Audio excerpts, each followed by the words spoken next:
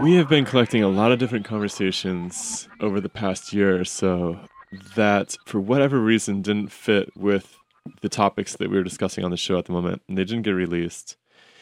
And we honestly don't have the time to edit more than 1, 2, 3 hour video a week right now. So we've started this new channel here at the podcast that's going to be audio only. It's very easy for us to edit the audio and release it to you guys.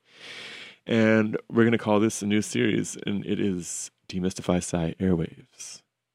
So what we want you guys to do is we want you to listen to these episodes, to engage with the ideas, and to then reach out to us and tell us what you think. Tell us if you liked the conversation. Tell us if you want to hear more about it, what you want to hear more about.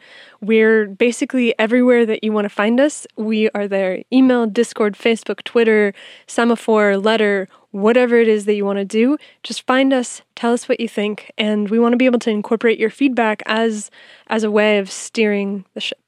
So enjoy these new conversations. They will be additions to our regular weekly release. We're going to start with Karen Lloyd talking about the deep hot biosphere this week. Then we'll have a gentleman who has modeled his theory of politics after Dewey Larson's work, which should be interesting. And the periodic table of elements, interestingly enough.